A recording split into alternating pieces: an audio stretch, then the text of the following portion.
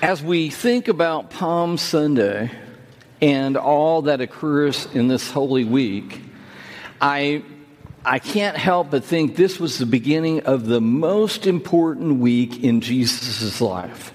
This is what it was all going to culminate in. And as Dan said earlier, this Friday we celebrate a Good Friday service at the Methodist Church. It's kind of cool. It's a mixture of traditional and contemporary. There's scripture readings, and it's kind of somber. But I love that service. They've asked us if we would host it, and I'm kind of remiss in doing that because it'll be something someone will say the First Christian Church took over. But what's nice about it is that you have the stained glass windows, and it's just a different kind of worship experience. And so I would encourage you, I always go to it because it's a great way to go into the Easter weekend and to kind of remember what Jesus did. So if you have the opportunity at noon on Friday, join us and join us there. It's just really, really cool. Today I'm excited, like I said, to preach to you Palm Sunday. Just got back from Israel about a week ago. Last weekend, I wasn't here. I'd planned on being here. The guys did a great job. Dan and Mark did a great job preaching. I got to watch and hear them, and I was encouraged. And I'm just super excited that those guys and the rest of our staff are just doing a really, really great job. Amen. Part of our group, our bus group in Israel was from Iowa, and there was a virus going around on our bus, and so I didn't find out till Saturday that it was COVID, and so I kind of quarantined myself last weekend just to make sure I didn't have it and didn't spread it onto you all, and so that was my compassionate act of grace to you all, because I was afraid someone would hug me and kiss me because they missed me so much. No worries. Amen. So, as I had the opportunity to go to Israel, we were going to go in 2020, and if you remember, 2020 was the beginning of COVID. So we were going to go March 2020 when we had 15. And so the Emirates went last year. There were two of us, and then two from our area, Stacey Colson and Becky Royer, went with me. And so some people have asked me already today, will you take another group? And the answer is yes, unequivocally, yes. If there's enough to take, I'd be glad to do that because it was a great experience. Now, I just want you to know, it wasn't on my bucket list. I didn't have very high expectations. Somebody told me that it would be very commercial, and parts of it were. But what I didn't expect was the inspirational, devotional aspect of the event. We had a Arab Christian guide, and the other pastors that were helping to guide our tour had been there. One had been there 9 times. He had taken groups 9 times. The other man from South Carolina had taken groups 7 times. And the reason why I thought, why would you do this over and over again? Well, the opportunity to take people to experience it, that want to be there, who have invested most of their life following Christ, to be inspired, that's what that is all about. And so I would be glad to do that for you. I'm glad I had the opportunity to scope it out and experience it, because we walked 4 or 5 miles a day. We were 12 hours typically on a bus during the day. We'd get up at 6 a.m., leave at 7:30 a.m., and go to about 6 p.m. or 7 a.m. or 7 p.m. or even 8 or 9 p.m. on a night at the Church of the Sepulchre. And so if you ever have the opportunity, I'd say go. Okay, that's a long spiel to say. It didn't change my life, but it was something that, for me as a teacher and preacher of the gospel, kind of put some things together that I never, ever realized. And so I would encourage you, if you ever have the opportunity, or if we take a trip, I'd love for you to go. I'd love to get to know you better and to share that experience with you. Now, today our passage is from Matthew chapter 21, verses 1 through 6. Now, this is Palm Sunday, and for some of you, you've heard the Palm Sunday sermon all your life. And for others of you, this may be your first time to ever hear this. And so I'm preaching to a diverse crowd, but I was with someone this last week who had heard it many times before, and has walked with the Lord almost all their life, but they needed the encouragement of being told, you don't have to carry that guilt. You are forgiven. This next week is all about God's grace and His blood covering our sin and our shame. And he was living in sin and shame and feeling the guilt, and people were reinforcing that in his life, and he needed to hear again God's grace and forgiveness. So when we periodically go through holy days or holidays like Easter, Palm Sunday, Christmas, it's an opportunity to rehear that at a deeper level. And people need to hear this message over and over and over again until it becomes their own and it flows out of their life, and the grace of God and the Spirit of God flows out of their lives into other lives and to that next generation. And so hear this, even though you've heard it before, please rehear it again in a deeper way. Matthew writes this. He says, "Now, when they drew near to Jerusalem and it came to Bethphage, to the Mount of Olives, then Jesus sent 2 disciples, saying to them, 'Go into the village in front of you, and immediately you will find a donkey tied with a colt with her. Untie them and bring them to me. And if anyone asks or says anything to you, you shall say, the Lord needs them, and he will send them at once.' This took place to fulfill what was spoken by the prophet, saying, 'Say to the daughter of Zion, behold, your king is coming to you, humble and mounted on a donkey, on a colt, the foal of the beast of burden.' And the disciples went and did as Jesus had directed them." Now here's Jesus at the beginning of Holy Week, what was to be the last week of his life, and he rides into Jerusalem on a donkey with a colt down a mountain path, surrounded by people. But he comes gently and humbly. And that's how our King comes into our lives. He doesn't have to overpower us. He doesn't have to yell or scream. No, he comes gently and humbly. Isn't that amazing? If you remember back with Elijah, and he was listening for the voice of God, and it comes in that still, small voice and whisper. Isn't that normally how God comes and directs us? Then Matthew goes on and writes, he says, "They brought the donkey and the colt and put on them their cloaks, and he sat on them. And most of the crowd spread their cloaks on the road, and others cut branches from the trees and spread them on the road. And the crowds that went before him and that followed him were shouting, 'Hosanna to the Son of David. Blessed is he who comes in the name of the Lord. Hosanna in the highest.' And when he entered Jerusalem, the whole city was stirred, saying, 'Who is this?' And the crowd said, 'This is the prophet Jesus from Nazareth of Galilee.'" Now, even though Jesus came meekly, humbly, quietly, the crowd resounded with shouts of joy. They were expecting a political triumph. And a lot of us are praying for a political triumph today that I don't think we'll ever see, because I think the triumph is spiritual in nature. Human institutions will never save us, not like Jesus. But this king came in triumph. Jesus comes in triumph, meek, lowly, gently. But the crowd responds. And if you look in other, parallels in the Gospels, and I can't remember which Gospel it was, but I think it was John who the Pharisees and Sadducees said to Jesus, "Hey, you need to shut these people up, because they're saying that you are the Messiah." And you know what Jesus says? Even if they wouldn't cried out, the rocks would have cried out that this is who he was.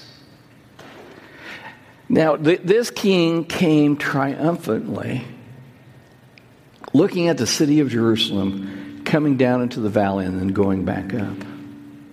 And this king's path was paved with palms and with cloaks. And palms are basically like an Israeli flag flying at the time. There was a political content and message to his arrival that they expected that Jesus wasn't going to fulfill.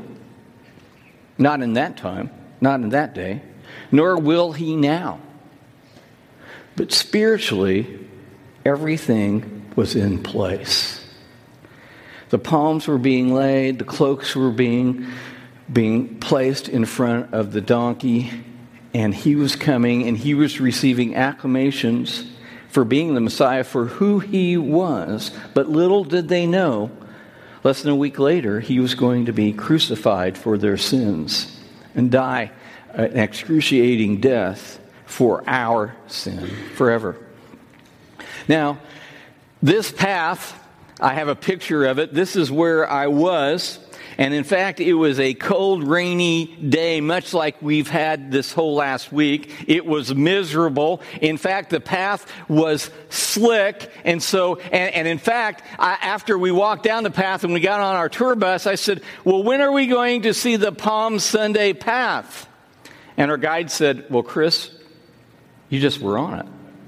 And so this isn't even my picture. And in fact, there was no leopard print lady in Jesus's Palm Sunday event. But this kind of gives you kind of a narrow perspective of what that path might have been like. We were coming from probably, the Mount of Olives actually sits higher in elevation than what Jerusalem does. And so you can get a really good view of the city of Jerusalem from there. And you could, at that time when Jesus was living on earth 2,000 years ago, you could probably see the temple from where he descended on that Palm Sunday path. It's really, really steep, about 3,000 feet of elevation. Then you drop down into the Kidron Valley, and then you go back up to about 2,600 or 2,700 feet. Now, Jesus entered in peace Jerusalem, which Jerusalem means the city of peace. And his triumph wasn't, like we know, wasn't going to be political. He wasn't going to take the kingship from Herod. But spiritually, he was going to triumph over Satan in that moment at Golgotha and at that cave, the resurrection.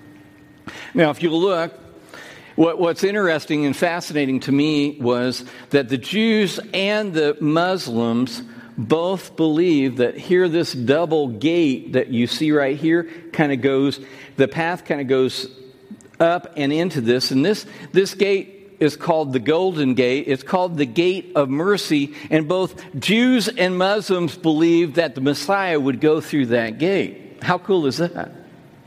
And Jesus was fulfilling prophecy on that day, because our King, the King, keeps his promises. He fulfills all the promises. Notice in verses 4 through 7 of this passage, this took place to fulfill what was spoken through the prophet. Say to the daughter Zion, see, your king comes to you, gentle and riding on a donkey, and on a colt, the foal of a donkey. And the disciples went and did as Jesus had instructed them. They brought the donkey and the colt and placed their cloaks on them for Jesus to sit on. Now, this path was about 2 miles from Bethany or Bethphage all the way down Olivet, the Mount of Olivet, across the Kidron Valley, and back up into Jerusalem. So it was a long walk. And in that moment, he was fulfilling scripture that had been prophesied 500 years before. Now, I don't know if the people recognized it or not in that moment, but we need to recognize that God is still fulfilling his promises in every one of your lives. that God is working, His Spirit is working, He is answering your prayers, and He's fulfilling the promises that you need to be fulfilled in your life. He's speaking to you through His Spirit. The question is, do you believe that God fulfills all His promises? And I'm not saying He answers all your prayers the way you expect them to be answered. No, I don't think that happens, because God has a higher purpose and a plan, and so your prayers are being answered in His way, for His purpose, for your life, to draw you nearer to Him. That is what God is doing. And so He always has a plan, He always has a purpose, and you're in the midst of it right now. You may be suffering, you may be exalting. Wherever you are, God is working in you, for you. And He wants to draw other people through you to Him, through His Spirit working in you. Now, in looking at what Christ did, riding meek and lowly, triumphant, but also on that Palm Sunday path, delivering peace, got to realize something, that the next time He comes, fulfilling all His promises, He won't come the same way. He won't be coming meek and lowly, because our King will return. As I have preached this Palm Sunday message for several years, I just really haven't thought of it this way, but there's a parallel in Scripture, and I really haven't delved that deep into prophecy. And so when we look at the passage that is quoted in Zechariah, that I just have read in Zechariah 9:9, please look in your Bibles, because Zechariah is not a book that we often refer to. I've never preached from, and I've read probably 35 times in my life, but I've never heard this before. But in Zechariah, the following verses in chapter 9, 10 through 13, Zechariah writes, and this is 500 years before, I will cut off the chariot from Ephraim and the war horse from Jerusalem, and the battle bow shall be cut off, and he shall speak peace to the nations. His rule shall be from sea to sea, and from the river to the ends of the earth. As for you also, because of the blood of the covenant with you, I will set your prisoners free from the waterless pit. Return to your stronghold, O prisoners of hope. Today I declare that I will restore to you double. I have bent Judah as my bow. I have made Ephraim its arrow. I will stir up your sons, O Zion, against your sons, O Greece, and wield you like a warrior's sword. Now, this is written 500 years before, so here we are 2,500 years later, and this prophecy has not been fulfilled. This promise hasn't been kept yet. And so as Zechariah shares this and writes this to the Jews, we as Christians should hear this, because we know that the blood covenant, the blood was shed on the cross. His mercy, His grace saves us now, but He does not rule from sea to sea, as Zechariah describes. So he's talking about a coming kingdom. And what will that be? It'll be Jesus' second coming. And if you move on in Zechariah chapter 12, verse 10, Zechariah writes, and I will pour out on the house of David and the inhabitants of Jerusalem a spirit of grace and pleas for mercy, so that when they look on me, hear this, on whom they have pierced. Now, who are they talking about? Who's the prophet talking about? He's talking about Jesus, who died on a cross 500 years beforehand. And the grace and mercy is still being called out for. I watched thousands of Hasidic Jews at the Wailing Wall. Ladies on one side, men on the other side. And they were rocking and they were praying for the temple to be restored. And it saddened me. In fact, it just kind of hurt to watch all of that. And And God has already answered their prayers. The temple resides in us. It's the Holy Spirit of God. It's not a location. But someday that temple will be restored. And we know that at that point, Jesus is coming quickly.